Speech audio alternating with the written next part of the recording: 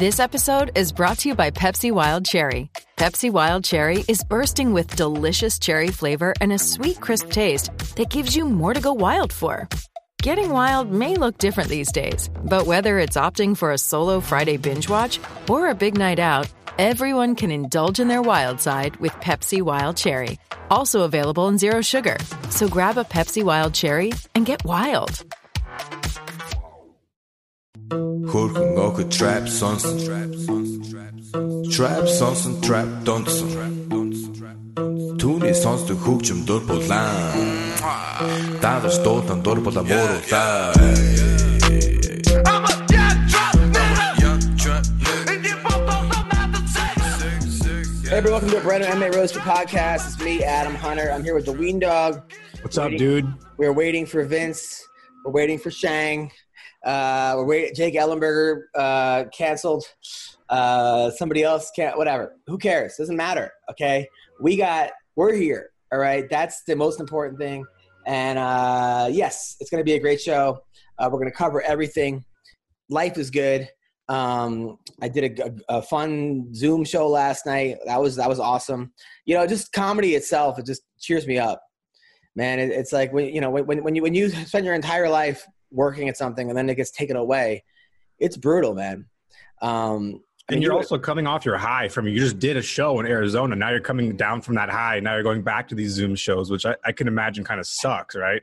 It does suck. It absolutely sucks. And in fact, I'm doing a live show on Friday night. I don't even know why I'm doing it in like someone's backyard. And I'm just like, what? But just to prepare, because I want to be ready. I hate the Zoom shows so much that I'm like, I'll do anything but a Zoom show. Does it feel like this is like the prohibition era where it's like alcohol is banned and illegal, and so you have to try to find your way to sneak it out, hide it in like bowling balls and shit? So like it feels like super underground to go into somebody's backyard to do a show, 1,000%. It does. And that's the thing with California. I didn't understand. So like Mayor, what's his name? Garcetti. Yeah, Mayor Garcetti said if you have groups of like 10 or more, he's going to turn off the water and the power, right? So ridiculous. Okay, we're talking about a pandemic here, which you can actually help defeat by washing your hands. Well, What can't you do when you wash your hands if you have no fucking water? Yeah. So basically what it's saying is, like, now you have to get it. If somebody has it, you can't even like wash your hands because you're turning off the water. I mean, that's not what you want to do to stop a virus and germs from spreading. Obviously, you want to have. Obviously, people. The thing is to not have these huge gatherings. But the answer is not to then shut off the water. People can't actually. What are you doing? Yeah, because now you're just threatening like citizens. You're threatening them. Well, you're saying that I'm gonna make it so that you can't get the germs off your hand if somebody has the virus. Like, why would you do that? And give me a break. Yesterday, I signed a petition to recall Gavin Newsom. I was just at my girlfriend's house, and her mom walked in the room. She's like, "Here, do you want to sign this? It's a petition to recall Gavin Newsom, who is our governor." And he is like a mirror image of what's the American Psycho character, Christian Bale. Yeah. He looks exactly like him from that movie. He's terrifying, and he's Nancy Pelosi's like nephew. What a weird cultish, government that we're under in California. Well, it's just also funny that like everybody was mocking that girl at the Kim Guilfoyle. That's his ex-wife. Really? Yeah, that's Newsom's ex-wife. And now she's like Donald Trump Jr.'s like fiance. Yeah, or like girlfriend. Your ex-wife left you for Trump's kid. Yeah. I mean, how crazy is that? I mean, I don't know if he's supposed to feel good or bad about that. If he's supposed to be embarrassed by your ex-wife acting that way, or feel good that she's no longer your ex-wife. Yeah, I will say out of the entire – because I watched every minute of the Republican National Committee convention or whatever it's called, and I will say that is the most awkward moment from the entire convention was her super over-enthusiastic speech. I give her props for being enthusiastic when there's no crowd there, but, you got to play to your crowd, and when there's no crowd, it's kind of hard to – judge on how you should act in front of them. I think that also happens when you have amateurs. She's not a professional speaker. I mean, she was on that Fox show, Fox and Friends, and I think she's sort of like a political analyst, but I don't know. The whole thing is crazy. The whole thing, she didn't make anyone look good, but she made some really funny memes. Really funny memes. We're talking about Shang, how Mayor Garcetti, in order to combat people having gatherings of 10 or more or 20 more, shuts off the water and the power in your house. And I'm like, well, how do you combat a virus when you can't wash your hands? Well, like that's actually, you just made it worse. Like you just actually, now you're saying you have to get the virus. Like, what are you doing? That's dumb. That was dumb. That's just more, there's people doing dumb shit. Just like little tapes that come out when people say dumb shit. Yeah. Oh, like today. That's right, Ween. Out of the president's mouth to our ears on tape.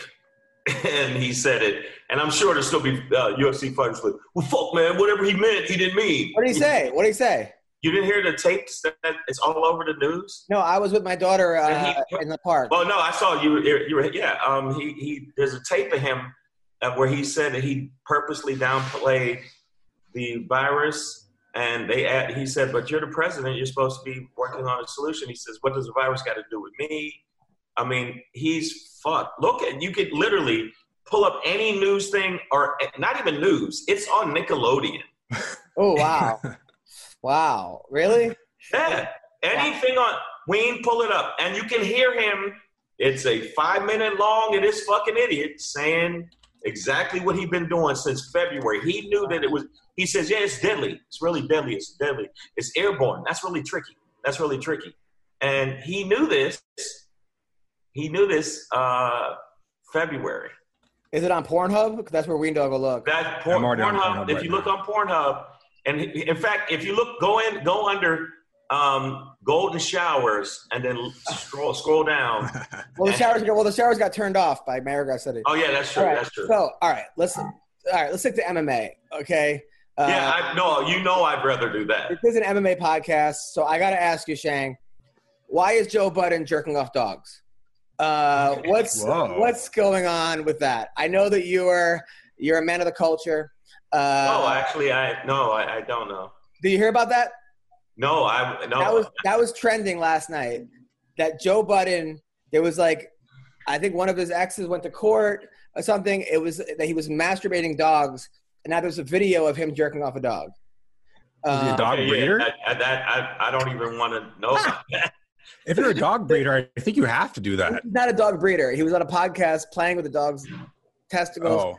And then the day before, Odell Beckham, one of his ex-girlfriends or ex-mistresses, says that he likes to be shit on.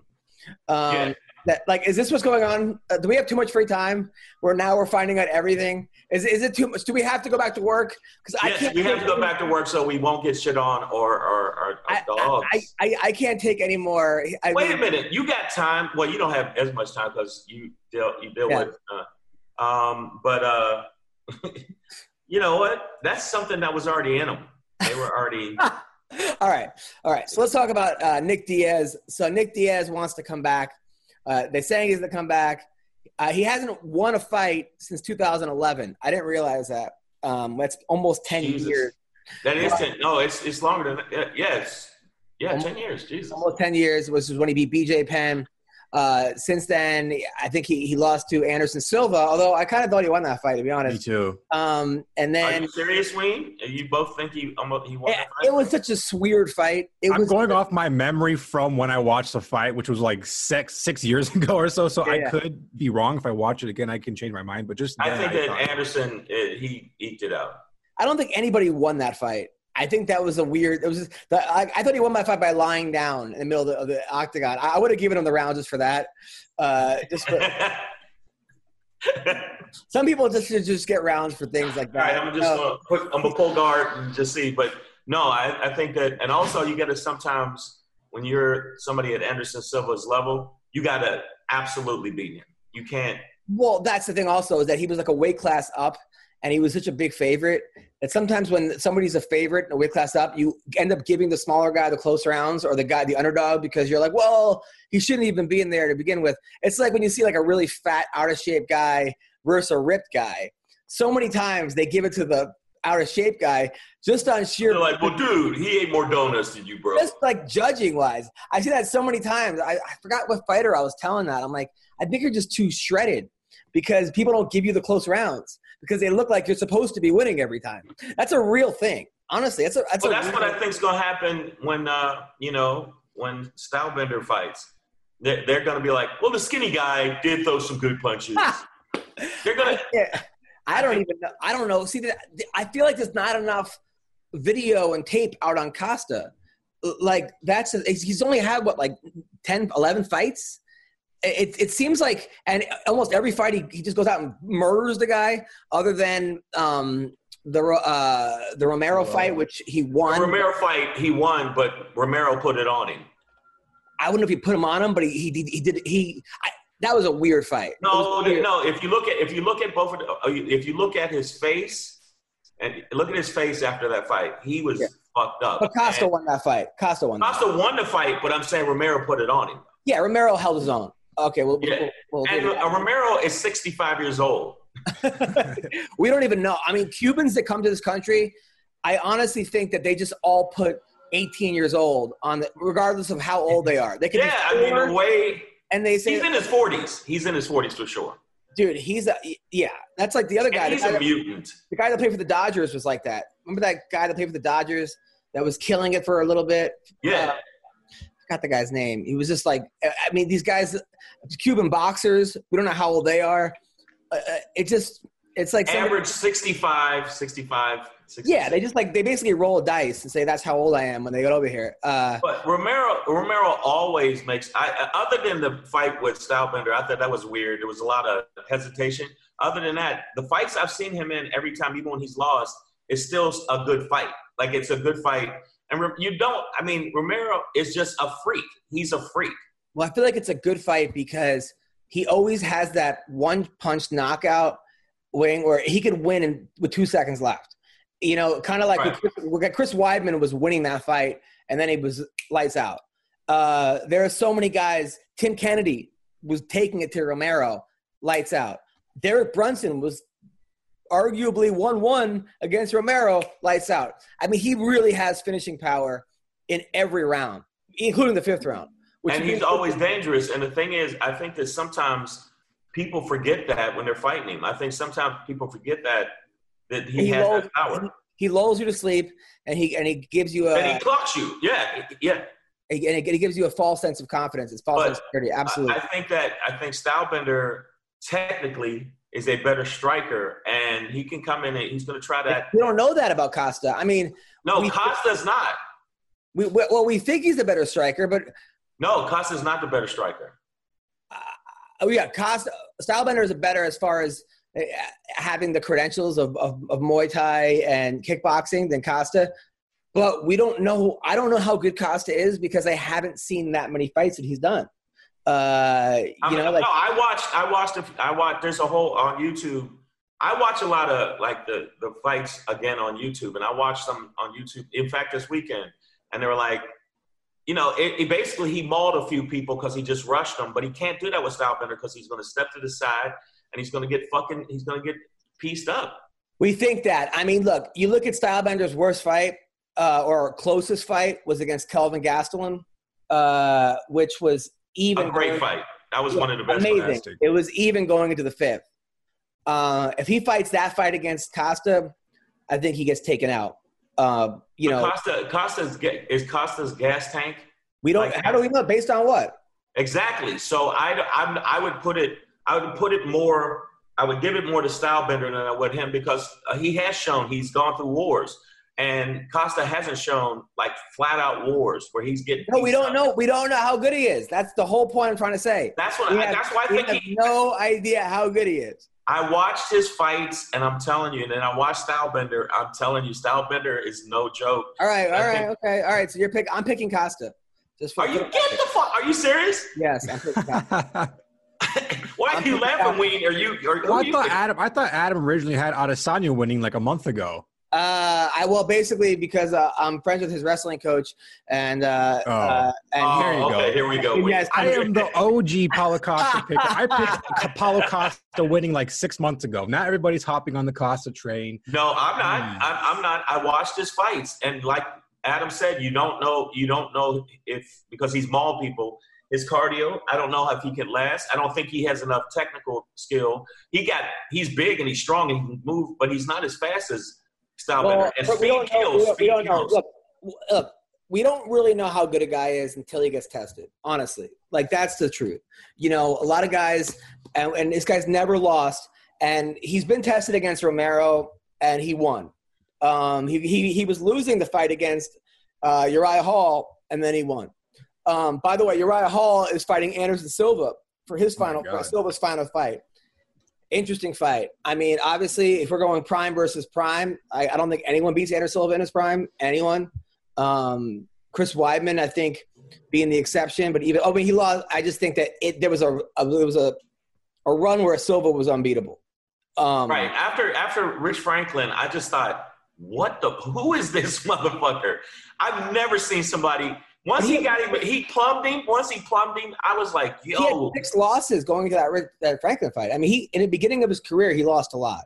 He lost a lot, and then something happened where a switch. And then he was a monster. He was doing shit that I was like, did he just do a spinning uppercut back elbow? Yeah. Did he just do a front fucking kick? And then Steven Seagal tried to take credit? Like he taught him. That was such a joke. I remember I remember reading about Steven Seagal like getting mad at Daniel Cormier because he asked Cormier to walk out with him and be in his corner. And Cormier was like, no, I've never met you in my life. And Seagal was like really offended by that. Because I guess in like Brazil, you know, Seagal's still a huge star. So these guys had like a running joke of like, let's have Steven Seagal in our corner. Sorry, Sean, I thought I was thinking of the link, and I realized I didn't. I'm a fucking idiot. Oh, it's all your man? Yes. So we're talking about Stylebender versus Costa.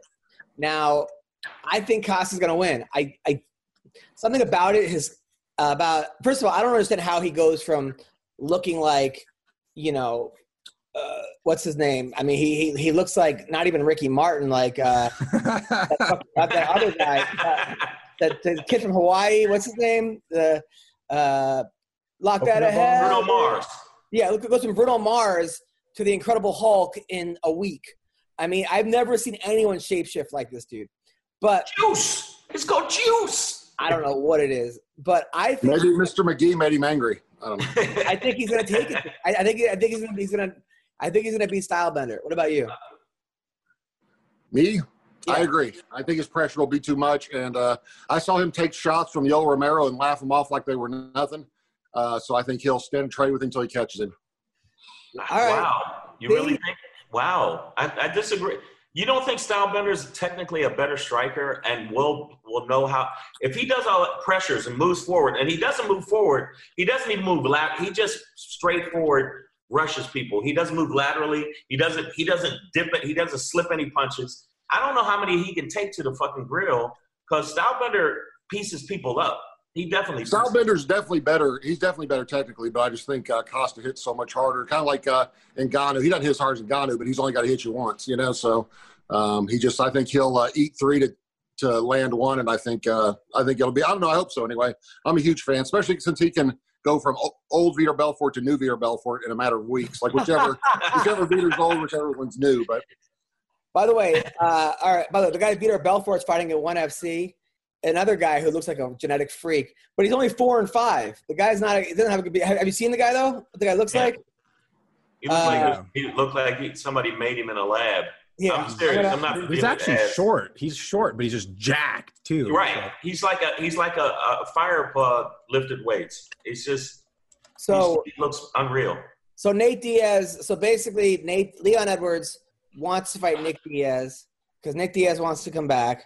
And then Nate Diaz tweeted out to Leon Edwards, you got fucked up in the back for acting like you were tight. The fight shit is the same everywhere, in or out of the cage. This is because him and Masvidal are going at it, and Nate Diaz took up for Masvidal. Don't get punked ever. This goes for Kebab also. You guys are in last place now, LOL. I agree with him. He did get pieced up in the back. He had his hands up, and fucking – Masvidal, that was some shit. And I think that if they fought, Masvidal would beat him. Well, we're talking about the Diaz, though, right? So then Leon Edwards says – oh, yeah. Well, Leon Edwards says when he sees Masvidal, it's on-site.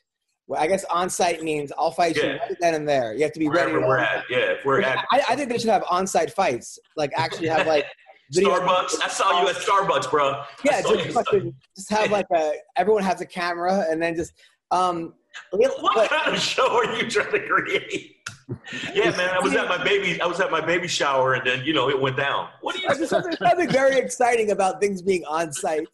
Something very it never actually happens on site though. No, it does. No. Masvidal, that was on site.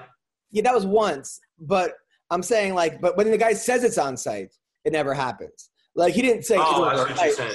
When the That's guy what cracked me up when Usman's to tell Masvidal, what are you going to do? He's going to punch you in the face. That's what he's going to do.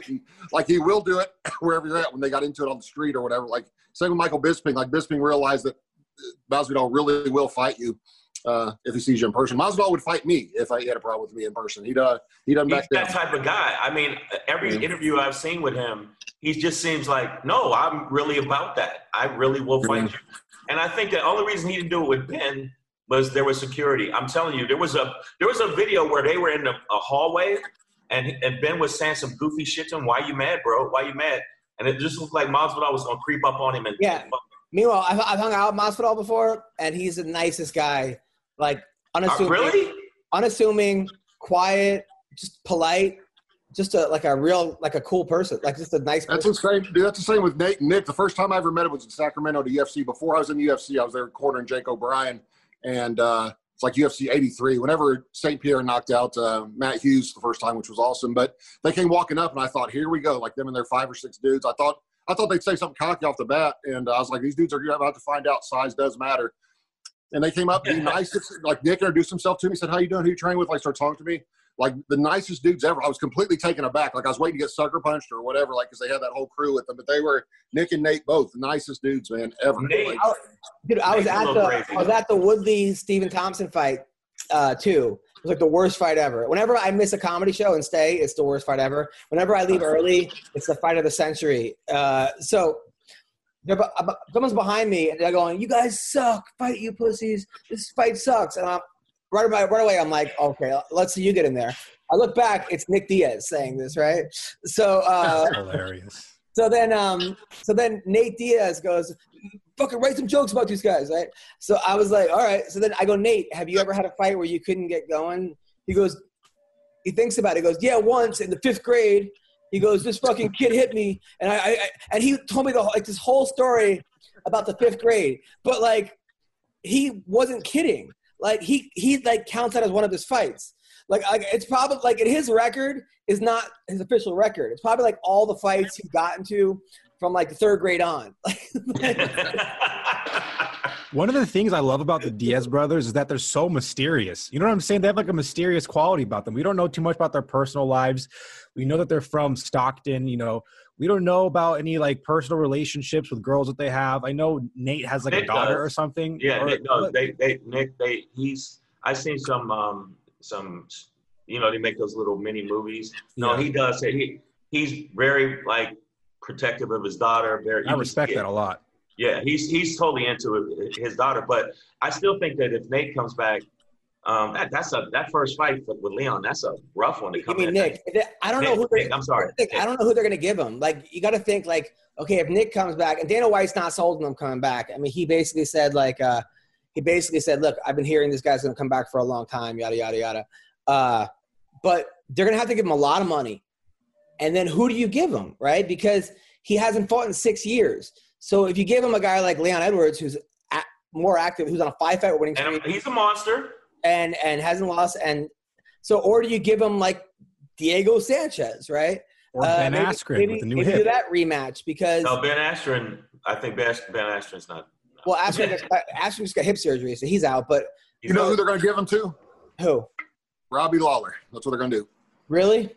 Yeah, rematch because Nick beat Lawler back in the day, and Lawler's past his prime apparently, and Nick hadn't been in there. Now, the sad thing is that I got Nick 100,000 signatures on that White House. I don't know if you know that. I actually got Nick 100,000 signatures on that thing. He had started out with 12,000 in 16 hours by tweeting every famous or semi-famous person I know, and then it was to get his 5-year suspension lifted. And then when the Nevada State Athletic Commission lifted it, then he didn't fight anyway, which was kind of weird. You know what I mean? He didn't fight for 5 years anyway, but he was like, this is outrageous, but I'm glad he's back either way. I'd like to see him cash in a couple more times, man, before he's too old. But do you think they could sell the Robbie Lawler fight? I mean, because Robbie Lawler's on a 3-fight skid. Yes, they can sell it. Yeah, I think anything with Nick Diaz is going to sell, man. Him and Nate. I'd love to see Nick against Conor too. If Masvidal or Conor, either one beats Nate again, I would love to see Big Brother Nick step in and fight either one of them. I think you could sell that too. Like Nick Conor would be huge. Nick Diaz versus Conor would be huge. I think that would be. I don't know if it would be the largest, but it would be definitely up there. Up there. I think it would be in the same area. Who do you think would win, Sean? Nick beats Conor, I think, just too big for him. Masvidal and Nick, man, I don't know. That'd be something else, man. If Nick is the old Nick, which he never really depended on athleticism that much anyway. So I would guess he would be very similar to how he used to be. But I'd rather see that one than him and Conor. Probably Masvidal and Nick, I'd probably rather see. You wouldn't rather Nick see and Conor just for the shit talk. I mean, for the hype part, maybe. But as far as actual fight, I think it'd be a 1 to 10. I think Nick is just too big for Conor. Nick is definitely bigger than Nate, and Nate is even a little bit too big for Conor, So, but apparently not. He beat him by decision. But dude, Nate's like a big guy. Like, he doesn't look that big on TV, but he's fucking huge. Like he's especially when he's not training or when he's not fighting, he's got to be about 215. Like, yeah, he's over 200 pounds for sure. So also some other news that we could talk about. Paige Van Zandt says her husband gave her COVID. She's like, my husband gave me COVID. What do I do? Quarantine? Goofy broad. What do you think? Now, but it brings up the question, right? Let's say we're all single here, and you could have sex with Paige Van Zandt, but she has COVID. Absolutely. My wife's here. All right, no more of this. This question's over. But I'm saying, okay, so did that get shut down? No, that didn't get shut down. Okay, all right, Sean, you're getting COVID. If you have sex with Paige Van Zandt, would you do it? I wouldn't do it either way, but I certainly wouldn't have sex with her husband, even if I had COVID and he was pure. Like, I think what she should stop doing is posting naked pictures of him online. That's what she should stop doing. Like, I don't know what's going on there, but that's not a good look, man. So that's your answer? Yeah. All right. Weendawg, you're going to get COVID by having sex with her. Would you have sex with her? She could tell me she has AIDS, gonorrhea, cancer. I don't give a fuck, dog. I'm going in deep. I don't give a fuck, dude. That's a great story to sail off into the sunset on, dude. Yeah, fuck my lungs and respiratory system. First of all, you can't catch cancer, so I don't even know why that's even on the list. She could tell me she has a broken arm. Like that's not anything that would affect you. You're not going to get a broken arm. Shang? No, I wouldn't. I was joking. I wouldn't. No, I wouldn't. Really? Yeah, I would not. If it was like, I'm going to get COVID. Yeah. No. I would wait for the woman there's too many, in LA, there's too many incredibly fine women for me to be like, well, Paige Van Zandt. No, there's about 30 Paige Van Zandts walking around here. Like on the block. All right. So let's say Halle Berry has COVID. Still no. Is there any girl that you see with COVID? That if she had COVID and you're like, you're going to get COVID. No. Yeah. Not one, really? Not one. Not it. I mean, don't get me wrong. Pussies is definitely way up here, but is it because you're 70 and you're in that upper age echelon where it could affect you? Is that why? No, that's not even. What about the Queen of England, dude? What about the Queen of England? Now I tap that ass. What about what I'm saying? What about Kamala Harris? No. Okay. All right. Oprah. Okay. All right. So Shang, there you go. All right. No, if you're giving me this impossible, like you're gonna get COVID if you have this ass. Like no, if you said, hey man, you get a black eye, I'm like, fuck yeah, all of them, they'd all get the dick, but not COVID. I'm not getting respiratory failure for some pussy. Now, would I take head from them? Oh, okay. All right. Got it. Okay. It's gonna be tough with a mask on. Yeah, that's true. You can get head with a little. Oh, that's the same shit. So you would get head with a mask on. I got it. All right. Now she had to wear a mask. Oh, she had to wear a mask. Oh, okay. So Tyron Woodley says he might kick Colby in the balls during their fight and get the point deduction. I mean, first of all, I don't know why he would say that now, because now he's definitely, even if it's accidental, he's going to get a point deduction because they're going to think he tried to. Do you think it's going to happen? Yes. Yeah. No, I'm telling you, did you see the interview? I mean, it's venom. They fucking hate each other. I think he'd be like, yo, man, you're in a fucking fight. Bam, in the balls. How you feel? Yeah. I think he would do it. I think, and that will definitely slow you down. I don't give a fuck who you are. He said he's going to let his hands go. Do we believe him? Sean? No, I think you'll see more of the same from Woodley. But I did have a guy one time that I was supposed to fight. I can't remember his name off the top of my head. I want to say it was Brian Veach, but he always did like the half-ass splits before he fought. Like he'd come out and he'd do the splits, except he had one leg tucked up. So that's not really the splits, right? It's just like a 90s dance move. So he would do that. And I told him beforehand, when we fought, he did that before the fight, I was coming out and kicking him straight in the balls, like a front kick. First thing, I said, like, first thing to fight. I actually cleared it with the commission. Asked the lady that ran the commission, if I kick him straight in the balls on purpose, will I get disqualified? And she said, no, but it could be a 1 or 2 point deduction. If he can't continue, might get disqualified. I was like, but just the action alone won't cause it, right? And she was like, no, okay. So I said, even if I said it beforehand, and she was like, what are you talking about? And I was like, nothing, never mind, good enough. Yeah, we never ended up fighting, but I did plan on kicking him right in the balls first thing for doing the half-ass splits. I feel like you have a lot of plans, Sean, that you plan on doing, but you don't actually do it. Like there was a plan that you said that you were going to go into the octagon against Mark Hunt and then run out as soon as the bell rang. No, that was my brother's plan. He said if I got touched up a couple times, I knew there was no chance I could possibly win. Just wait to get hit with the leg kick and scream out, "Oh my God!" and then take off running, climb over the fence, and sprint out of the arena like all the way up to the top thing. And he said, I guarantee it'll be a Pizza Hut commercial. Like Peter McNeely had a Pizza Hut commercial for knocking himself out with a stuffed crust pizza. So he said, like, that has to, you'll be on SportsCenter. It has to translate to something. I actually thought about it. Like, then the first time he hit me, I really thought about it. Like, I should probably just run. Let me ask you, does he hit? No, obviously he's famous for the walk away knockout. Like, yes. Literally knock people out, and then he's over eating some tacos, looking at you unconscious. Yeah. Does he hit that hard? He hits significantly harder than anyone I've ever trained, sparred, even professional boxers with. And it's the thing with him is it doesn't have to be a wind up or a long one. He hit me he only got me once good with a short uppercut, and it literally, dude, felt like the end of a hammer hitting me in my forehead. It split my forehead open, but it was just an 8-inch punch. I mean, just barely threw a little small uppercut and blasted me in my forehead. I felt like his knuckle going through my skull. Like it was really, it was an odd feeling. It was really. I mean, he hits harder than Petrione? Oh, way harder. Yeah, and Matt's going 110% all the time. So. Yeah, I've never been hit like that in my life. I used to train with Tim Sylvia all the time. I used to train with pro boxers.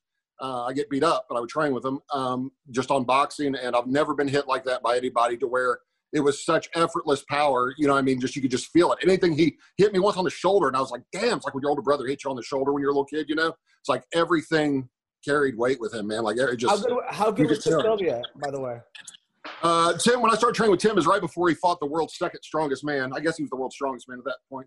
But I didn't know him, so yeah, we'd go to war, man, on sparring. He likes to do that if he's better than you. He likes to beat the hell out of you. But he was better than me, definitely standing up. And but we used to go at it, man. And he popped my eardrum twice.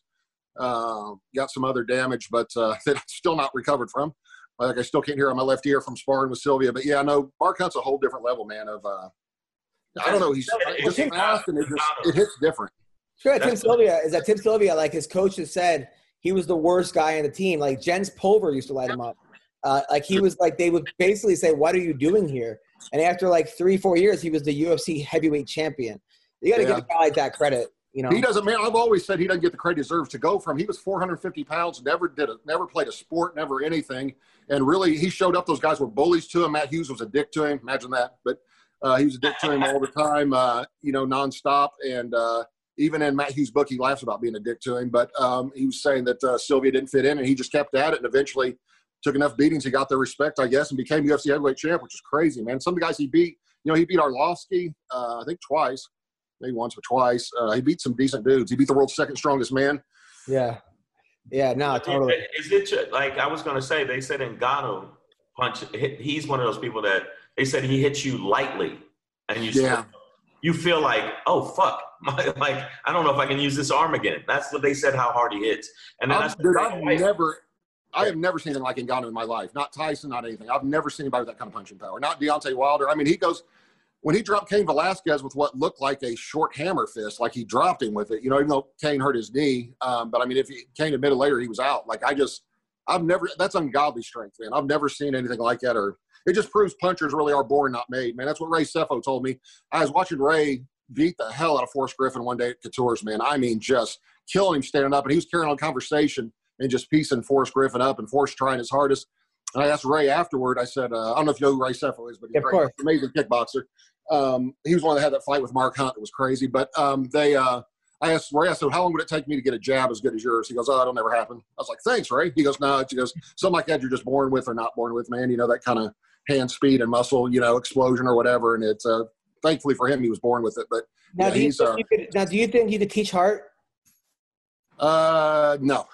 I think you can improve someone's heart a little bit, but I think at the end of the day, a guy like Nick or Nate Diaz is always going to have the balls to fight to the death, and other guys aren't going to, So it just not that they're the only ones like that, but there are guys like, say, Frankie Edgar, who's going to be like that no matter what sport he plays. It's just he's not going to quit. And I think some of it has to do with how much childhood trauma you suffered. Probably, I don't know. I think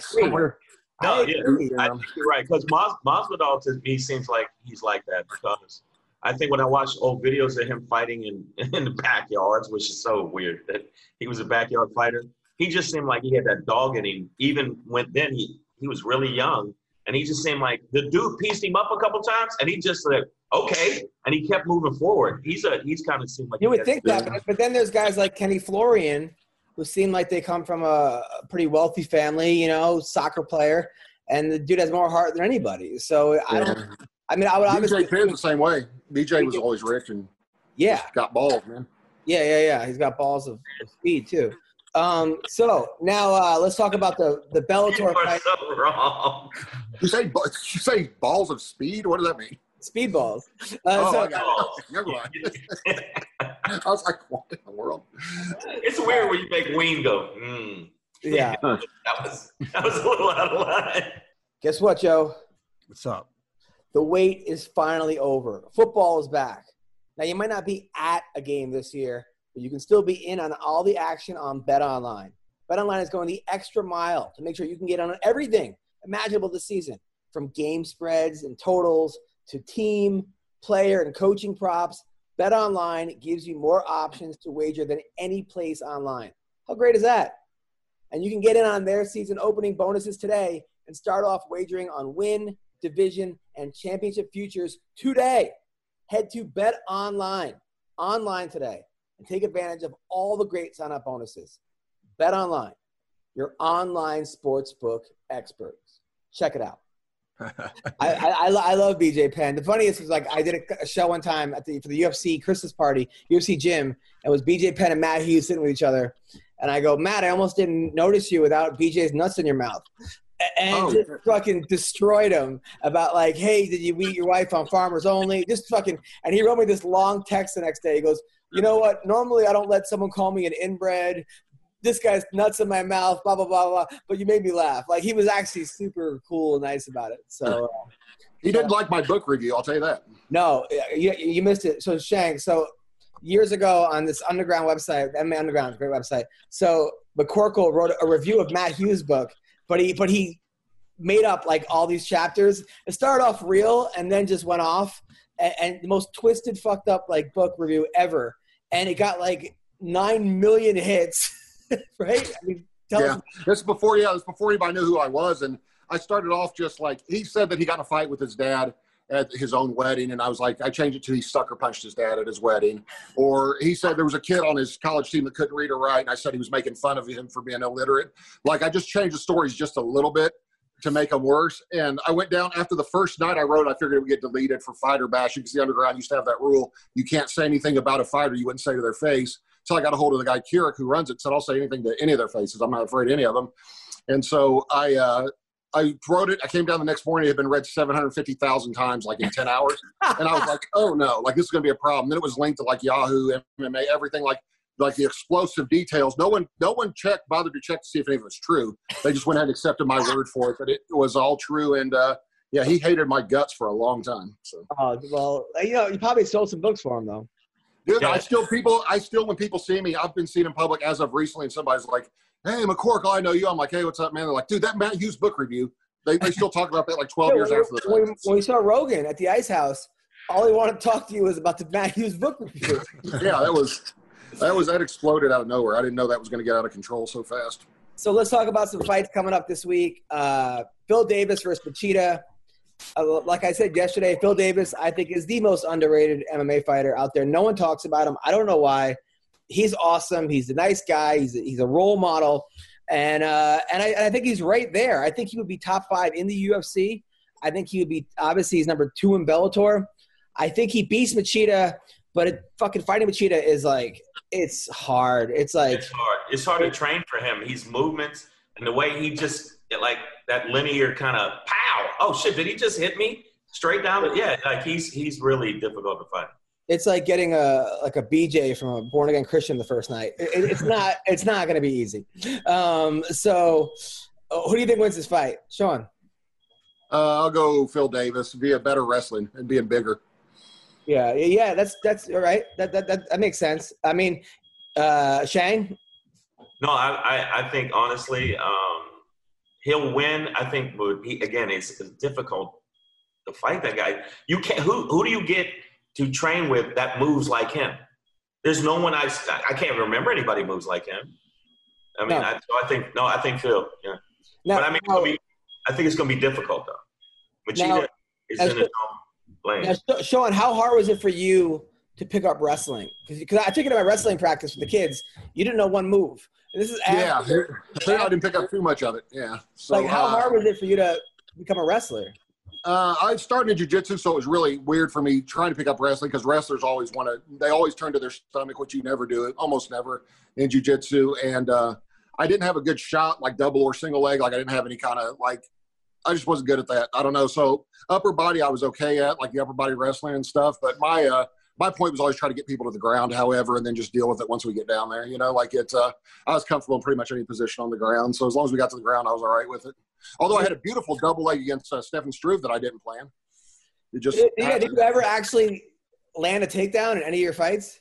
I took down Struve. Yeah, most of the guys I would just on the local circuit, they're easy to take down. I just would get double unders and pick them up off their feet and sweep their legs out from underneath them, and just fall on top of them. That would be I took down Moorcraft. I took down Struve. I got taken down by Mark Hunt, which ended up working out better for me anyway. But on the local, fighting local guys is not hard to take them down. It's just at that elite level, So. Yeah. And then, so then also we got Kat Zingano taking on Gabe Holloway. I like Kat Zingano a lot. She came to me for the first time. We got to a really bad start. I interviewed her on the show. She didn't know what kind of show it was. I asked her about, I don't know, some sex. Yeah, It didn't go well. It was like weird, inappropriate, but then funny. But yeah, it was like screech. It was one of those things where she didn't know what kind of show. And then she came to my comedy show and we laughed about it. And she's super cool, very very beautiful girl. But she's fighting a girl who's 6'5", and Gabe Holloway. The Bellator does this, right? They want to build up. They want to build in stars. They bring in a girl that is going to win. Kind of. Is that what the plan is here? Looks like it. 6'5", that's tough. I think that's what they do. They did that with Mitrione. They gave Mitrione 2 fights in 3 weeks against both guys he would beat before they tried to set him up with Fedor or somebody. I think they put him in with after that. But they like to give new signees a couple. No fights easy, I guess, unless I pick my opponent. But I think they like to do that just to kind of introduce them to the crowd, to the Bellator crowd, if they haven't been already. I thought she was retiring though. Did I get her mixed up with Betch Correia? Betch Correia has one more fight, and then she's retired. Is that what it is?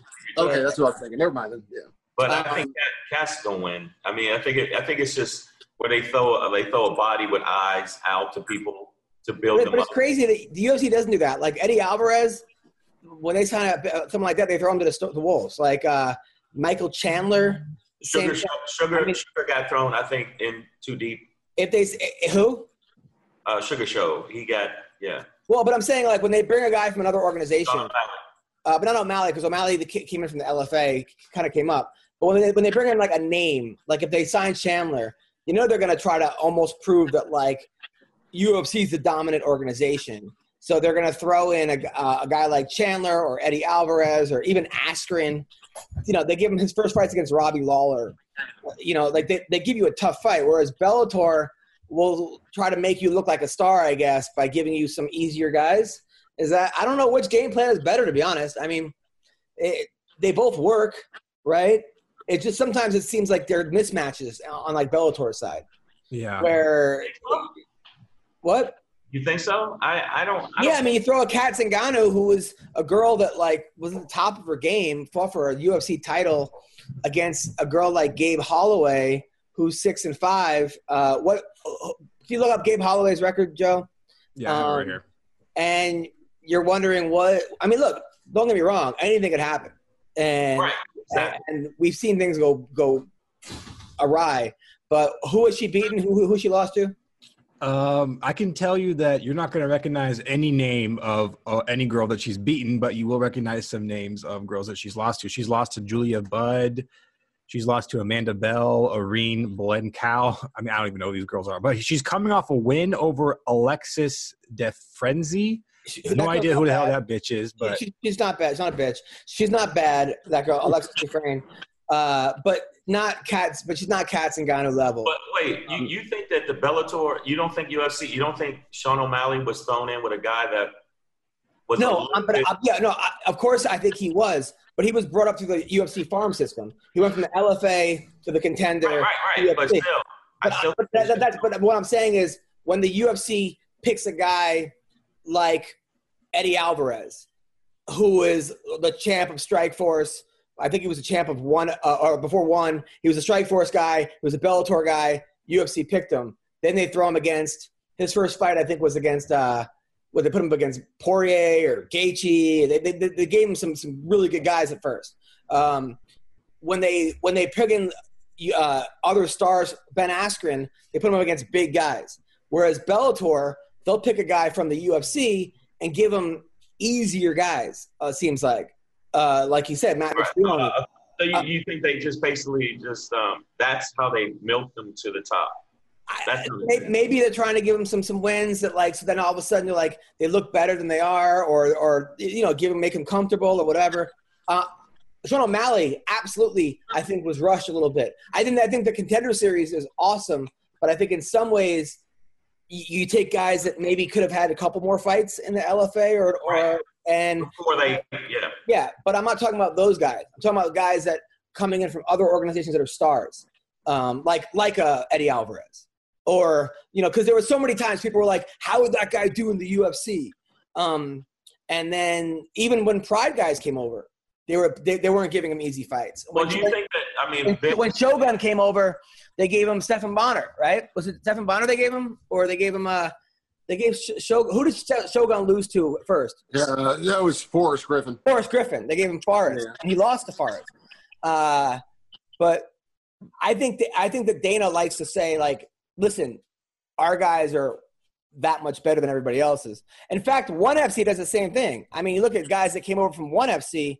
Eddie Alvarez got murked in like a minute and a half his first fight. Sage Northcutt still hasn't recovered from his last fight. I mean, they throw you to the wolves too. I don't know if that's better than the Bellator system of we're gonna let these guys shine with a couple easier fights and then give them our elite guys. I think the UFC version is better. I think it's better to throw you in there with a fucking monster to really test you right off the bat. I think it's better to do it that way than to give you a false sense of I'm better than this. Sean? Yeah.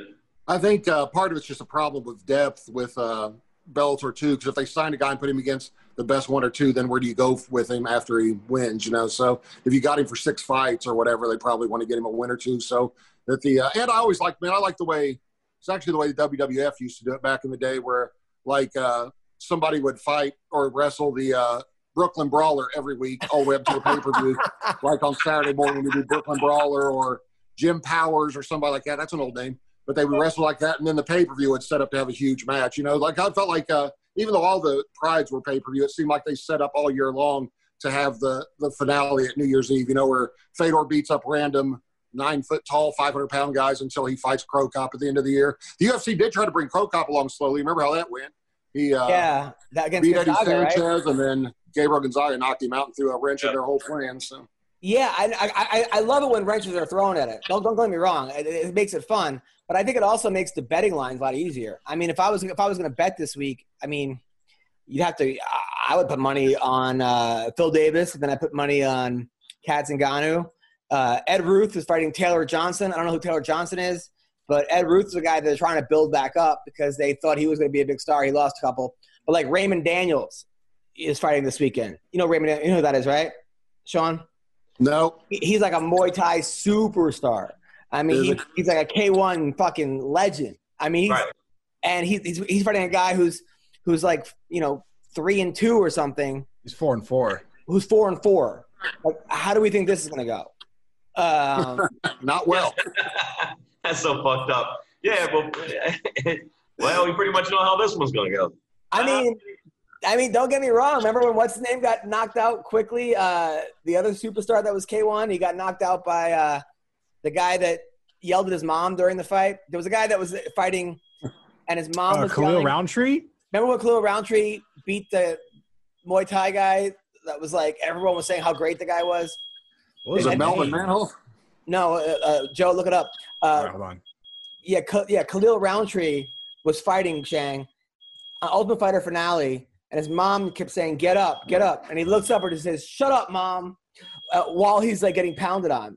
And that clip went viral. That got like fucking millions of hits of him saying, which, I mean, don't get me wrong. If I were him, I'd probably be like, Mom, you try getting up from this fucking guy.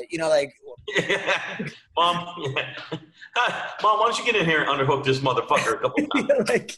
And what would be really funny if she did it? No. I'll show you what's up. But I think that the main thing is, when you see fighters like that, you said it perfectly. When you see fighters that they don't have a lot of people that they can put in with them to build them up to make money at the end of the year or down the line. So that's smart on Bellator's part. I think it's smart to build them up, but I still think it makes them have a false sense that they're better. And then when they come to the UFC, sometimes they get murked. Well, it's smart on Bellator, but then again, you're also not seeing the best guys fight each other. It's like when people watch CM Punk fought Mike Jackson, right? When you watch guys that are not at the elite level fight each other, people go, "What the fuck am I watching? Like, why am I paying $50 for this? Why am I paying like?" UFC, that was a money grab too because Gokhan Saki is the guy I was thinking about. CM Punk shouldn't even been there. That was just come on. No, of course. But what I'm saying is when you watch guys that shouldn't be in there. So when you watch, let's say, Raymond Daniels goes out there and just like spinning wheel kicks this guy to fucking death. Yeah, it'll look great for the 10-second highlight, but you're also going to be like, why is this guy in there with him? Like this is not a competitive fight. I'm not watching high-level athletes competing against each other. But no. I'm just going to go back. I've seen fights where it was top-level guys, and then you got another, like Anderson Silva, because he brought him up, because you're right. When Anderson Silva was in his prime, he would fight top-level guys and make them look like they weren't top-level guys. Does that make sense what I'm saying? I don't know if – did that make sense? I don't know if I said it wrong. Yeah, like he'd make them look like, what are you doing with this dude? Like there was a couple times – and Rich Franklin was one of my favorite fighters, sorry. Rich Franklin was the truth to me. And he made him look like kind of like, yeah, you should have been in here with me. Does that make sense what I'm saying? No, of course. Yeah.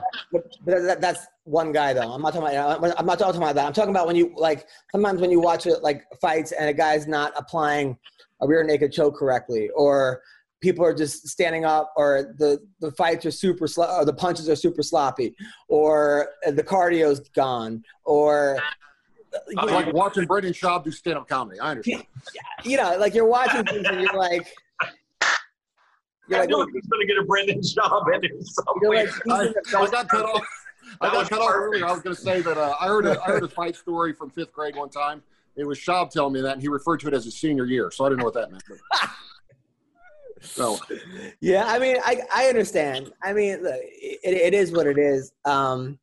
Also, Tyrell Fortune's fighting. This dude is awesome this week. The undercard is really good. Rafael Cavallo is fighting a guy 6-0 Palazzo. Leslie Smith is fighting Amanda Bell. That's going to be a great fight. Kevin Lee's little brother, Keith Lee, is fighting. Yes, Kevin Lee's little brother. I don't know where Kevin Lee. He disappeared. We used to be like friends, and now he just won't return messages. He got too big for this little old MMA roaster show. He needed that. No, I saw an interview. He said he needed to kind of step away from it. And he had some stuff he had to deal with. So, I get it, but like personal life shit. So I think that sometimes you got to do that because I've seen a couple people where they stepped away.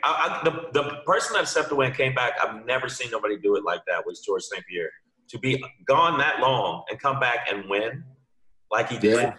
That motherfucker right there. Like I could do one better than that. Who? George Foreman. George Foreman. George Foreman was away for like 30 years. It came back and won the shit, title. you're right. Oh fuck. Adam goes into the computer banks on me. No, you're right. He was like, it looked like that's right. He beat. He won at like 55 years old. He knocked out Michael Moore. Damn. Okay, you're right. Okay, my bad. He was 46, I think, when he won that. Yeah. He's 46 years old. Yeah, won the heavyweight title for Michael Moore. Yeah, because he came back and fought like 20 comeback fights or whatever. He started locally fighting them and won 20. If I remember, because I was watching it with my dad all the time during that time. But yeah, Foreman was awesome. That was great. And no brain damage, no CT, apparently nothing. Just a lot of grills sold. So. Well, crazy is that Hulk Hogan, right? You heard that story? Yeah. He passed on it, right, or something? His agent didn't get back to him. Like, he was like a day late. It could have been the Hulk Hogan grill. Like $200 million or something? Yeah, it was a George Foreman grill instead. And then, I've never had one, but I heard they're really good. I heard they're good. The grill is really good. So, no, I know. You know who else? I can't remember his name right now. You're going to help me. He had he tore his ACL, then he came back and tore his other ACL. Dominic Cruz? Dominic Cruz would be the other one. Yeah. Did not fight for a long time, and still, when he did fight, he looked fluid and won. And so, there's not a lot of fighters that can do that. I don't think. Now they're saying that Cruz is going to fight Frankie Edgar. Oh, really? Yeah, I think that's an interesting fight. It doesn't really make that much sense because Cruz is coming off a loss and Frank's coming off a win, but they're both like 2 and 3 in the division, or 4 and 5. They're right there. I mean, they're in the top 5. I think that's a good fight for Frankie because I don't think Cruz can hurt him, really hurt Frankie. And speed-wise, I got to go with Dominic. Wrestling-wise, I would go with Frankie, although he doesn't always use his wrestling. I think this is a good fight for Frankie because speed's the first thing to go. And if there's a time to catch Dominic, it would be now, I think. And no disrespect, Dominic gets mad when I pick against him. He'll text me going, "Fuck you, you suck," and blah blah blah blah. So like that's aggressive. Yeah. That's aggressive. Yeah. I hate picking against him. But if they fought, I would have to give the advantage to Frankie. Frankie's too resilient. That motherfucker gets bludgeoned, and then he somehow he rolls off of it and comes back. I love his heart. Like heart-wise, I'd say Frankie Edgar would be up in my top 5. Yeah, same here. For sure. Top 5 for sure. Sean, do you like Frankie or? Yeah, I like Frankie in that one. I'm always surprised, though, that no matter how much weight Frankie drops, he still looks way smaller than whoever he's fighting. Like, he used to, fight at 155, then he goes to 45, now 35. It's like he go to 125 and still look 30 pounds lighter than whoever he's fighting. It's crazy, man. Yeah. The fact that he fought and won and was champ at 155 is crazy. He was champ for a while, right? Wasn't Frankie Edgar champ? He was. He beat BJ Penn twice. Yeah. Which is amazing. That's on your resume. You got to admit that's a fucking great. Dude, that Gray Maynard fights were like, that was like Rocky. I mean, that really was like a Rocky 1, 2, and 3. I mean, those were. I wanted them to stop that. That first fight against Maynard, man, I was begging for it to stop. I thought Frankie was going to die. Like it just kept getting dropped. I think it was one where he just kept getting dropped over and over again. Was that 2? They fought that no one knew about. They fought like early in the UFC, but 2 and 3 were the crazy ones. Yeah, he was getting mopped all around the ring, and I was thinking, oh, somebody jump in this motherfucker. And he just kept going. And that's when I was like, this dude's heart is off the fucking Richter. Yeah. He's a nice guy. He's also a good person. It's like, I wish more, people would focus on the good fight, the good people, the good role models. Than I know the Mike Perrys are entertaining and stuff, and the people like that. they're fun to watch sometimes. It's like train wrecks are always fun to watch, but it's nice to actually have someone that you want your kid to aspire to be like. Oh, okay. I see what you're saying. But you know what? Mike Perry's more of a sideshow to me. I know, no, he's a great fighter. He can bang, but I'm just saying, I always consider people like that sideshow. But then again, Conor McGregor did that and made himself go to the top with a lot of shit talking. If you keep winning, if you keep winning, Mike Perry will give you a pass. Yeah, Mike Perry's he's 50-50. Now he says he's allowed to use the N-word because I know. He said he's what, 2% black? Yeah. Shang, you being 100% black, is Mike Perry allowed to use the N-word? You know what? I've changed my mind about that. My attitude about that is it depends on who you say it to. Sir, like I wouldn't say that to Michael Jai White. I just simply wouldn't. Right. But I think that it's in so many rap songs. It's in so many fucking things. I can see where someone can feel like, oh, I can say it because it's all over that song. But there's some people that still have that mentality, like you say that shit, it's on. And, he talks shit about Michael Jai White. I've seen him train. I've been in the gym with him. He could kill Mike Perry. No, he would not. Yes, he would. No, he wouldn't. You don't think so? A 50-year-old Michael Jai White, he's still a monster. Who's never had an actual fight. Like he's had karate fights and an MMA against a prime Mike Perry, who fights the best guys in the world for a living. Right now, he would get killed. Well, he is 50. Okay, he is older. Okay, but I'm just telling you, he got that helter skelter in his eyes, though. Michael, you're great. I'm sure at Lens Crafters he'd be doing well, but it's not an icon. We're talking about a fucking MMA competition. Look, Michael J. White would beat up everybody in Starbucks for the most part. He'd be the toughest guy at the post office. We're talking about Mike Perry, who trains every day against the best guys in the world. Okay. All right, all you people that's listening. You know what's crazy is I said the same thing Adam says, and what's his name? Well, I've got a great story about it. If you want to hear it sometime. Please, God, how can I not remember his name? Oh, my gosh. He would kill him. Shaw? Who was the big white guy that was going to fight Fedor in Affliction before they were friends? I can't remember his name because his name on Facebook is Jay Law, but that's not his name. Oh, my gosh. Who's the best? The guy that Travis Brown knocked out with the elbows. Brendan Schaub? No, the big white. Josh Barnett. I can't believe his name. Josh Barnett. Yeah. I know Josh Barnett. I don't remember his name. Anyway, Josh Barnett told me I was wrong on Perry beating Michael Jai White. He said he's trained with him and he would beat Mike Perry. I was like, dude, you're out of your mind. And he kept insisting. Did I ever tell you my Josh Barnett story? Yeah. You could tell us again. Okay. It's so when I first get in the UFC, I come across as very arrogant because I was trying to be funny and everybody took it wrong. But I'm like being cocky in interviews all the time. So I get a message from someone that says Josh Barnett on Facebook, but they only got 250 friends. And it's just a weird emoji, like for a profile picture or whatever. And he's like, hey, man, I would love to train with you sometime.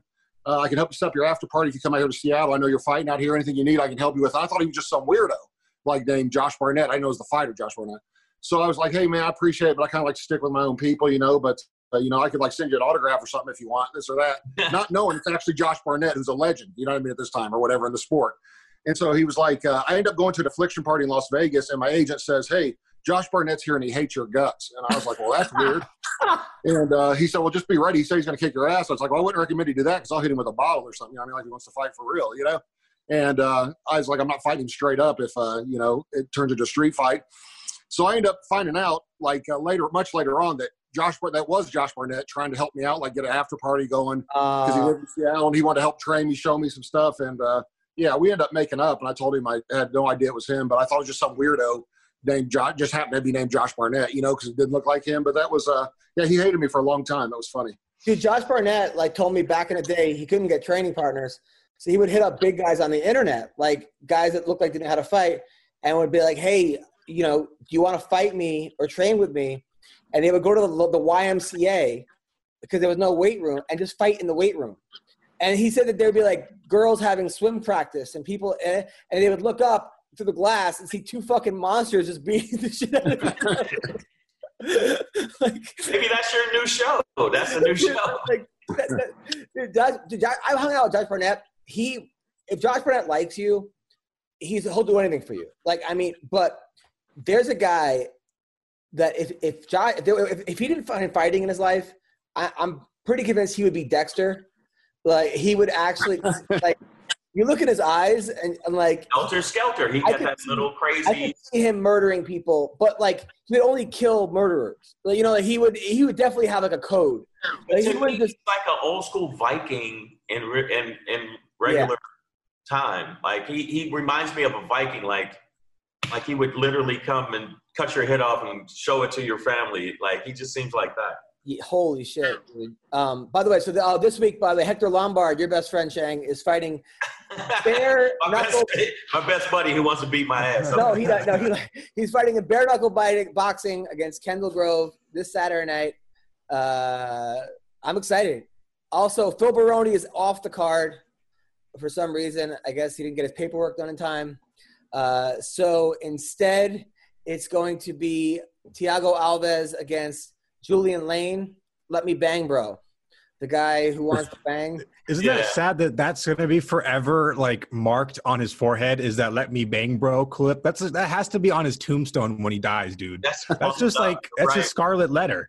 Wayne, you are so right with that. I think that's one of those things. I know every day people yell out of cars, "Let me bang, bro," and he's like, I'm having some dinner. Shut up. Let me bang, bro. Let me bang. They'll be like, on his tombstone, God, please let him bang. You know.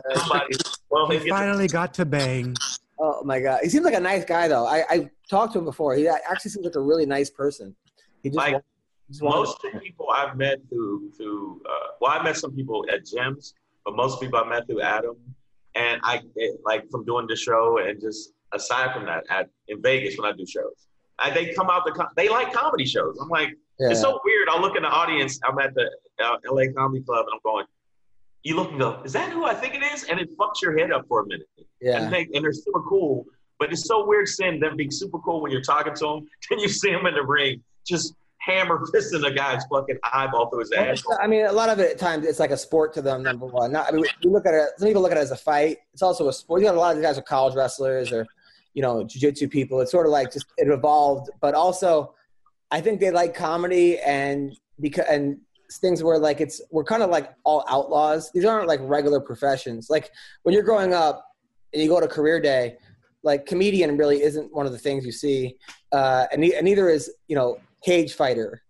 So it's sort of people that kind of like went on some different path and they're like, you know what, I'm not going to do the conventional thing. I'm going to make people laugh and tell dick jokes for a living in a fucking room full of, you know, drunk people. Strangers. You're right. It is kind of a rebellish, but it was weird. I was doing a show and Randy, I was like, is that Randy Couture?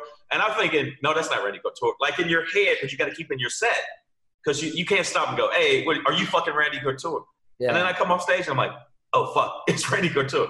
And it's like, I didn't see that until later, people gravitating to comedy. Like, well, shout out to Randy, by the way. Randy fell off his ATV yesterday. Yeah, I saw that. With his girlfriend. But I texted him. He's going to be okay.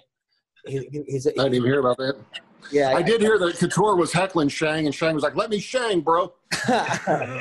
Well, what's crazy is that Couture was holding his girlfriend in a baby girdle when they fell. So what? Are you serious? No, I'm kidding. I was like, what the? She's 12. She's very.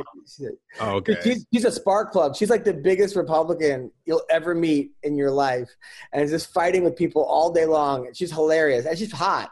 Mindy Robinson. She's like running for congressman in like. Wait, I thought you said she was 12. I'm so confused. No. I'm saying Randy's girlfriend looks really young. He looks okay. All right. I'm so confused. I'm not bullshitting you. Yeah, she does look young. She's in her 30s. She's an actress. She's but really she cool. Looks younger than that. Tell the truth. But she's in her 20s. She's hot. But she's also like beyond Trump. I mean, she's like hilarious. And she fights with people all day long. She's frighteningly right-wing. Like even right-wing people go, will you fucking chill? Like literally. She's like that. She's like those are the most entertaining follows. Because they just fight with people. For me, it's just they won't stop when I go, okay, let's agree to disagree. And then on Twitter, they'll keep saying shit or they'll keep inboxing me to make a point and send me links and shit. I'm going, no. Yeah, but you're good friends with the Hodge twins. And no, I'm not. No, Initially, their manager was talking to me about doing shows with them because they're not fucking funny, and they had to. They're not. Fuck them. Lift all the weights you want. I'll give you a solar plate punch, and it'll be a wrap. But I'm just telling you, I think that people like that feel like when they're proven wrong, they're like, well, I don't give a fuck. I'm going to prove you wrong even when I'm wrong, and they won't stop. Right. That's why I think right now, when this audio coming out of Trump, I want to see what people are going to say now. What are you going to say? You heard him. Dude, according to his lawyer, he hired a Obama impersonator to sit in front of him just to fire him. Yeah. Okay, like that is the pettiest shit I've ever heard in my life. Not only is it petty, it's like, do your fucking job. You're the president. Quit little silly shit.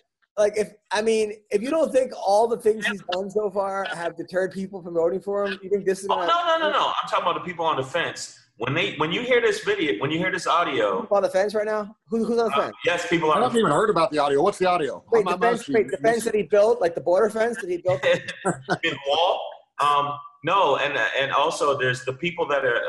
there's an audio of him saying that he purposely pushed off the COVID virus warnings. He purposely did it, and he said, "Yeah, you're supposed to do something." And the interviewer asked him that, and he said, "Yeah, but what's the virus got to do with me?" Very callous. And there's like 5 minutes of him saying just absolutely. Is it out yet? Yeah, I haven't heard it.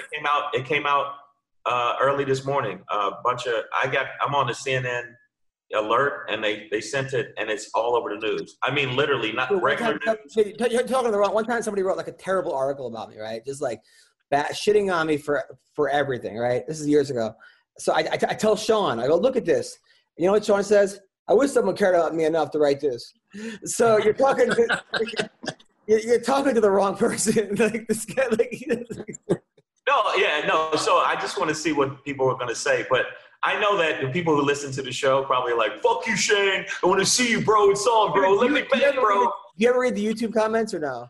Oh God, I read a few and went, I have to start really carrying a bat. No, some people take it really like it. You gotta, look, the way I look at it is like, I don't want to have people like, and I agree with you a lot of times. You know, I would say most of the time, but I don't want to have people that I agree with 100% on everything, because what's the fucking point of that?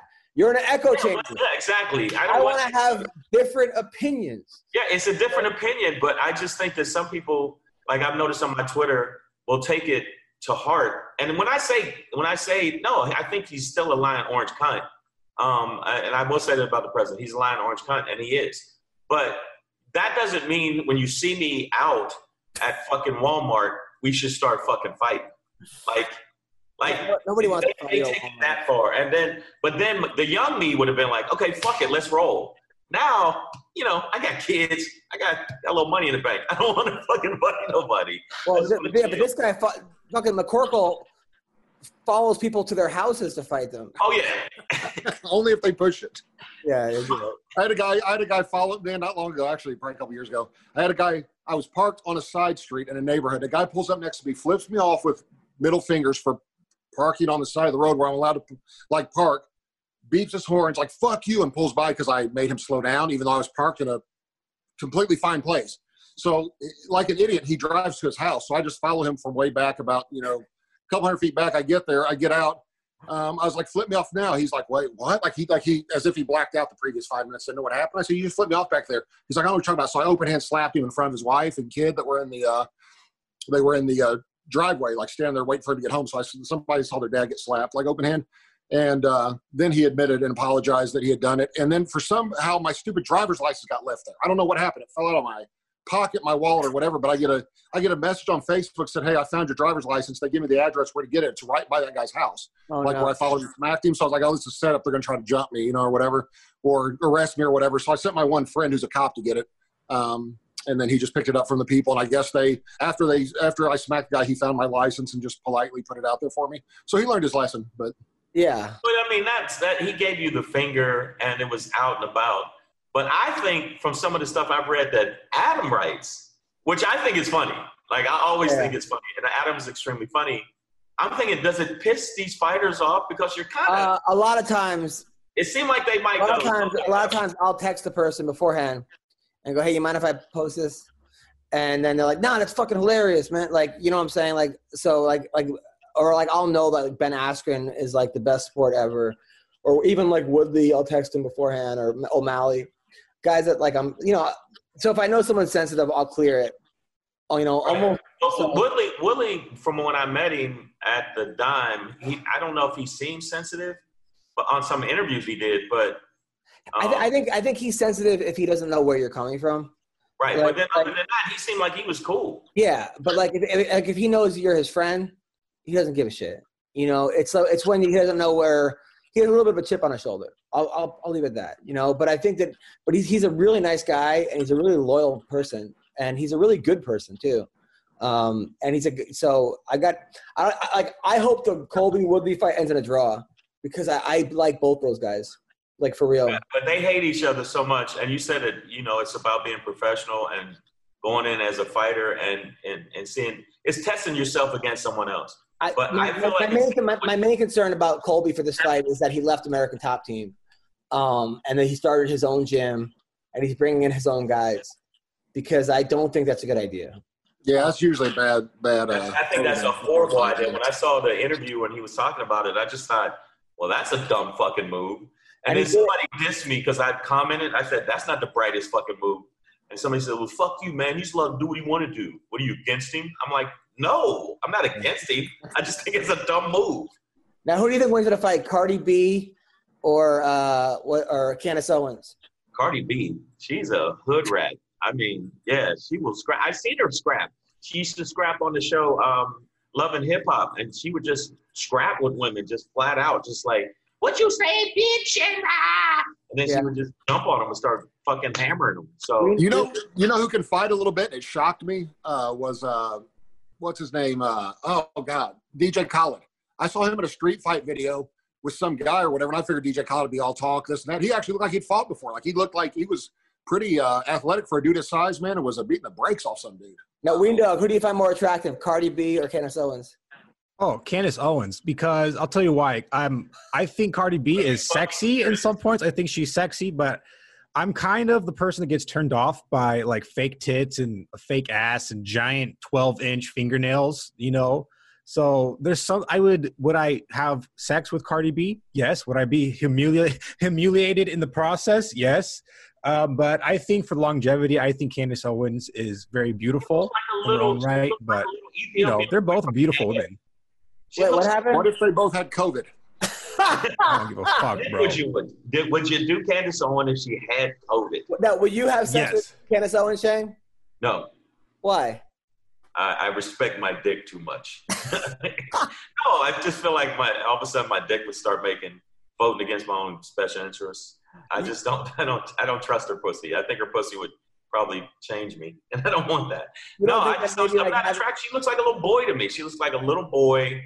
Like when I see those Ethiopian eggs, and you hear the song "In the Eyes of an Angel," she looks like come on. Why should be on her fucking face? You don't think maybe you could have sex with her and then like while having sex with her, be like Black Lives Matter or something like BLM bitch, BLM bitch, take all that dick and then get up and wipe my dick on the curtains and walk out. You know what I'm saying? Have you ever seen the portion of that video where the white girl calls the black guy the N-word while having sex with him? It is probably the funniest thing I've ever seen in my life. It was going around back in the day. Like she says it to him in his face. Yeah. Like, what? But then you go, maybe I am a little bit. Now, Shang, you've been with lots of white girls before. No, you've never with a white girl? You said a lot. Okay. Have you ever had a white girl say something to you that was like offensive? No. Because you know what? I think because I never give that impression, and so there's no reason to even go there. Okay. Yeah, like if you're cool, if you're cool with motherfuckers, they can't. Like I've had people that were mad at me, and they go, "Yeah, okay, dude, it's cool," and they walk away because it's like, man, I'm not about that. But I'm saying during sex, during sex, you ever go? During sex, if I had somebody, no, because I'll choke them. Again. Well. Yeah, again, yeah. I think we might take that part out of the podcast. And I started thinking about the show. I started thinking about I started seeing police videos run through my head. and then I just choked the shit I had a out. girl ask me to punch her in the face. I thought you said you start playing police videos. I was like, wait, what? What's going on here? It's getting weird. It gets kinky. It gets really kinky. I did hear it was weird. You know how we were talking about Mike Perry, if he can say the N-word or not because he's 2%, black. I heard Brendan Schaub use the 3-letter F word the other day, and it turns out his 23andMe said he's half gay, so it's okay. Half gay. I mean, no offense to that guy, but if you kicked him in the ass, 100 cocks would fall out. Wow. 100. Anyway. 100. So you said a girl said punch her in the face? Yeah, and I was like, I'll give you a noogie. I'm not gonna, like, the girl told me she wanted me to punch her in the face. Like, I swear. I know a celebrity, a comedian celebrity who's very attractive that loves to be choked out cold during sex.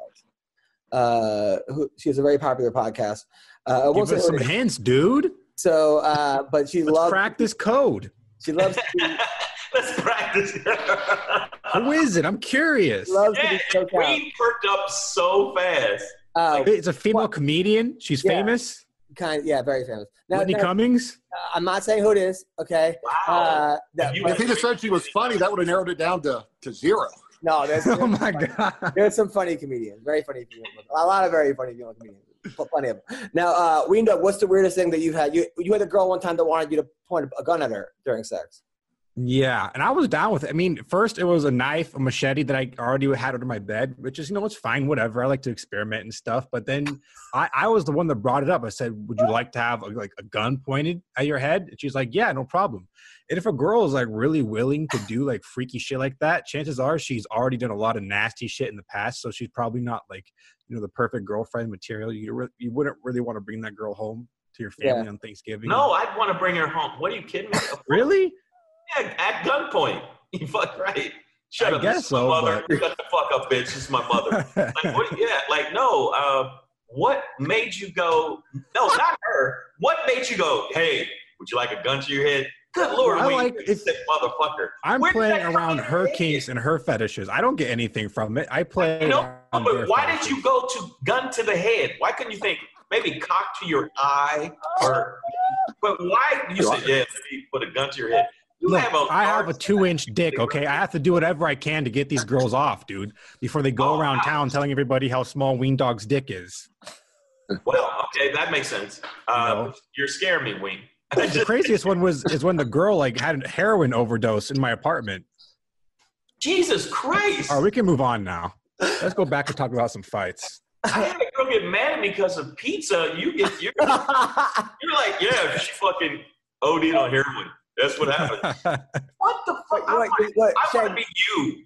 Shang, you never had a girl wanted to put a gun to her head? No. No, nothing. Man, my sex life is boring then, I guess, because I've never McCorkle, you never had a girl gun fetish? I've had my girlfriend wonders all the time. I just say my back the whole time we're doing it, but I don't know. Yeah. Is it because your back hurts? Yeah. That was a weak joke. I was trying to somehow figure out a way to pull Schaub into it, and I blanked. I'm sorry. Ween, I've never. No, you know what, Ween? You need to write a fucking book because that is just so. I mean, he'll have plenty of time when he's in prison. Let me review it. It'll be famous. And then he'll review it. 750,000 reads. Bam. All right. Well, listen. On Saturday night, talk about the fights. Saturday night, Angela Hill versus the Karate Hottie. First black female to ever headline a UFC card. Angela Hill, not Karate Hottie. I think that Angela Hill is going to win this. I do. I think she's going to step up to the plate. She looks great. She seems to be coming into her own. Karate Hottie seems to be kind of fading a little bit. McCorkle. Angela Hill, 100%. Didn't her grandparents see a UFO or something? Am I crazy? Yeah. Yep. Tells us. Yeah, it's a legendary, famous UFO story. Yeah. I don't know about all that. I think the Karate Hottie is fading, but Karate Hottie still has some gas in the tank, and I think she's going to win. All right. Let me give my 2 cents really quick. I'm going to go against the grain, and yesterday I picked Angela Hill, but I did a little bit of research, and when I say research, all I did was really look at the past 5 fights each of these girls have had. Now, Michelle Watterson, her past 5 fights, she lost to Carla, lost to Joanna. She beat Carolina Kolkavich, whatever the fuck her name is, Felice Herrig. She beat Courtney Casey. those are some pretty big names in the women's UFC. And then if we go to Angela Hill, her past like 5 fights, she lost to Claudia Gadelha. She won against Konklak Shishira. She won against Hannah Cyphers. She won against Ariane Kalawasi. I don't really know much of these girls who Angela Hill has beat, but I think Michelle Waterson has the more impressive resume. So I'm going to switch my pick from Angela Hill to Michelle Waterson just based on what I'm talking about, Wayne. That's what I'm talking about. Yeah, but I thought she'd beat Claudia. Roxanne Modafferi versus Andrea Lee. Andrea Lee's the one that had that boyfriend that was like beating her, that's like on the run. He's a complete scumbag, was like her trainer or something. Yeah. Super hot, super cool chick. Roxanne Modafferi is coming off a loss. She's tough. Roxanne's, she was like on an 8-fight losing streak. Then she won like 9 out of 10. This is a tough one. Sean. I'll pick the girl that fought a man that got beat up by her boyfriend, which I can't remember what her name was. If she can take a punch from a guy, then. All right, we're not going here. We're not. This is not. I still want to have. It's already gone there. What all right. So, plus it's wrong. Shang, who wins this one? Roxanne. Yeah. Ween. Yeah, I have Roxanne via just complete ground domination. Also, there's actually 4 female fights on this. Justine Kish, she's the girl that took a dump in the octagon. She got the shit beat out of her by Eric. She's awesome, though. She actually, afterwards, she wrote "Shit Happens" on Twitter. She came to my show, and I made like 19 shit jokes in front of her. Super cool. Very pretty girl. A little spacey, but super cool. She's taking flexible bowel control. That's fine. She's a little out there. Just a little spacey. Like she won Naked and Afraid or something. Like she's out there, but she's cool. She's literally out there. She's also on that show Kingdom. She's fighting Sabina Mazo, who's like 10-1, trying to build her up. She trains with Cyborg. She's a good fighter, good LFA fighter, got skills. Unfortunately, I think Sabina wins this fight, although I'm going to be pulling for Justine Kish because I like Justin as a person and as a fighter, and I want her to win. Shang, who wins this one? You know what? She's weird, but I think that her weirdness makes me like her. And just it's not a technical thing. It's I like her thing. Yeah. Does that make sense? What I'm saying? Of course. I want her to win. Meaning you have. I lose a lot of money doing that. You have? Yeah, betting with my heart. I lose money all the time betting with my heart. It's terrible. Oh, okay. Although I did find that if I bet like against Travis Brown or Brendan Schaub, like if I bet on them, I'm happy either way, because if they get knocked out, I'm like, I was worth $500. If they don't get knocked out, I'm like, well, I won $500. So. Do you ever take a dump in the octagon? Do you ever get the shit squeezed out of you? I did not, man. I don't know what it is with guys or girls doing that. Like, I don't, of course, I was cutting so much weight week up, there was virtually nothing in me to go anyway. But no, I never, I do miss the days we were talking about earlier. I meant to say, like, where a fight's personal or not. Like, after about my 5th or 6th time, I couldn't get mad before I fought anymore. Like, that's what I did to get rid of the fear of losing or the embarrassment, or whatever. I would get mad. And then if I was mad enough, I'd fight an animal. Like, it didn't matter, But then once it becomes like a job, it's really weird because you can't get – I would try to get emotional and I couldn't, Like, I try to get mad about before a fight. And then I don't know, it just got weird. Like, a dude would hit me in the face real hard. I'd be like, man, that was a good punch. Or if I hit a dude, I'd be like, I know that hurt, but like nothing personal. I wish I could have turned it on like I did in that bar when we were in Illinois. Bellator, Saturday night, they have a secret card. They don't tell anyone about it. I love Bellator because you have to actually look for their fights. They don't actually tell you when they are. Right. No advertising. You have to know 3 people and a password. Yeah, the secret word is like Rubinar. They're on DAZN, which, by the way, is being sued right now by Canelo is suing Oscar De La Hoya and DAZN for $250 million for not letting him fight that much and for holding him back. But anyway, Juan Archuleta is taking on Patrick Mix. Should be a good fight. Archuleta's like 25-2, great fighter. Patrick Mix is undefeated and looks like a fucking world beater. I don't know who wins that fight. Hopefully Juan. But Mix is really good. John Fitch is taking on Neiman Gracie. Gracie's also he's only lost to Rory McDonald. John Fitch, we don't know what he has left. But I think Fitch is done. I'm not. Don't get me wrong. I like Fitch. Yeah. I think it's a wrap. I mean, he looked good in his last fight though. He did look good in his last. He's got to be 40-something, isn't he? Is he 40-something now? He's got to be up 42. there. He's close. Deanna Bennett, who I like a lot, super awkward, hot, fun. Her post-fight interviews are just bizarre. Taking on Liz Carmouche. what's her name? Is like Gorilla or something. It's like something crazy. It is Galil. Girl-Rilla. Girl-Illa. Oh, I see what she did there. That's I see what she's doing. Liz Carmouche. Who wins this one? Carmouche. Yeah. I always go with the name UFC fighter because they've been through more. So. Well, no, I mean, yeah, Carmouche, because like sometimes even if you fight people that have already been in the UFC for a long time or they fight for a long time, you got to always put that factor of just, experience. Bigger stages. Yeah. Well, listen, that's our podcast today. We covered a lot. We covered sex. We covered fighting. We covered racism. Brendan Schaub. Brendan Schaub. Brendan Schaub. We've covered it all. McCorkle, I can't thank you enough. One of my favorite people ever. Me too, man. And I do got to tell you real quick before I go. I was hanging out one time recently with Brendan Schaub like a few months ago. We were going down the road, and I saw a cow. Did you hear the story yet? No. The cow that had its horn stuck in the fence, and I felt bad for it, man, because we're in the middle of nowhere, like in Texas. He was probably looking for a house in Austin, not because Joe Rogan's moving there. But I saw a cow with his head stuck in the fence, and we go up to it, and it's a female. So sure enough, I started looking around. I was like, well, what's the difference, So I dropped my pants and started giving it to the cow, And Brendan Schaub, after about 5 minutes, was like, dude, come on, man, enough. It's my turn. I said, okay. So he went over and pushed the cow all the way and stuck his head in the fence. All right. That did really happen. Is that a true story? No, Wow. No, unfortunately not. Wow, Fortunately not. I had no idea that happened. It was weird.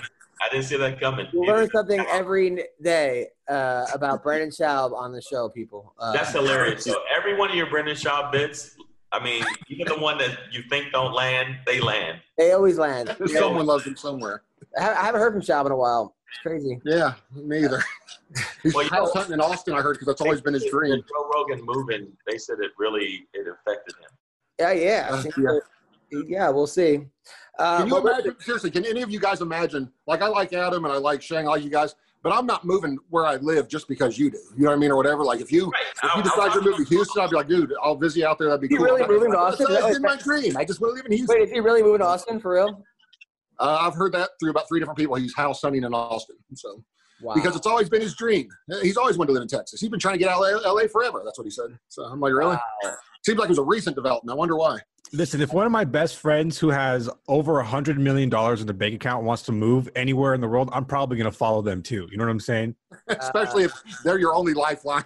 Exactly, dude. It's funny if like he moves there and then Rogan moves back. Can you imagine?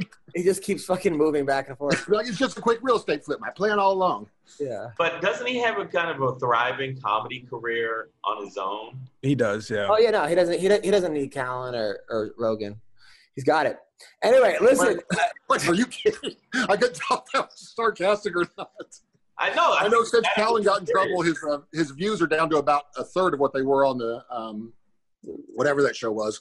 And Theo Vaughn's moving to Nashville, so he's going to be in trouble. He's got to put the leech fillers out quick and find somebody else on the way up. Wow. Well, listen, this has been very informative. Thank you guys so much for watching the show. See you guys next week. See you guys. Thanks, man.